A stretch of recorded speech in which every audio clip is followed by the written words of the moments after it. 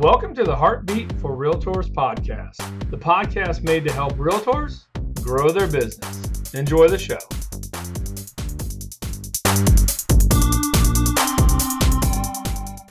Hey, what's up you guys? This is Tim Hart, branch manager of Van Dyke Mortgage here in Fort Myers. I want to talk to you today about something that's super important in the home buying process, and that's seller concessions. A lot of times when people come to us, they think about their down payment, which can be a variety of different numbers, right? 5% down. Well, they think they have the 5% down, but they forget about the other side of the transaction, which is the closing costs. Okay, so when you go to close on a home, cash to close is down payment plus closing costs. When you go to purchase that home, one of the things a seller can do is they can actually contribute towards your closing costs, and it's a percentage of the sales price.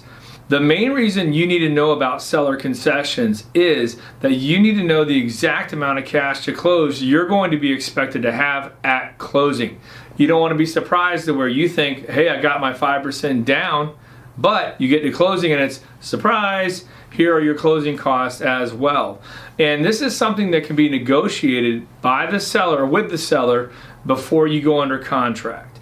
All right, the only thing is it depends on what kind of loan type you're doing. If you're doing an FHA loan, that percentage is 6% of the sales price.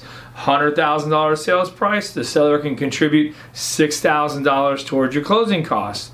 For a VA loan, for you veterans out there, the VA allows 4% of the sales price to go towards your closing costs. Remember, this is paid for by the seller, okay, 4%. For a conventional loan, the seller is allowed to contribute to that as well. That's a little more difficult to figure out because it involves your down payment and it also involves your occupancy type, all right? So on a primary residence, if you're doing 5% or less down, that's 3% of the sales price. If you're doing more than 5% down, it's 6% of the sales price. Keep that in mind. Now that's for owner occupied. It changes for an investment property. An investment property is 2% down on the sales price. So I'm throwing a lot of numbers at you, right? A lot of different scenarios. I'm doing all that to give you a little bit of knowledge on seller concessions and what they can do and how much it can vary on your loan program and property type. This is a conversation, if you're out looking to get pre-approved for a home, you need to have with your lender. You're going to need to discuss this with your lender to find out the exact number that the seller can contribute for you.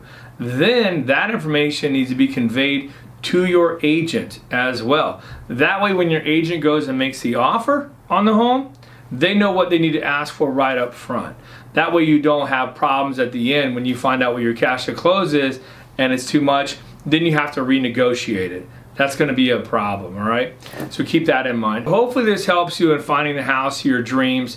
If you need anything from us in regards to lending, please contact us. Call my office at 239-437-4278. We're always here to help and look forward to talking with you. Take care, everybody. Have a good day.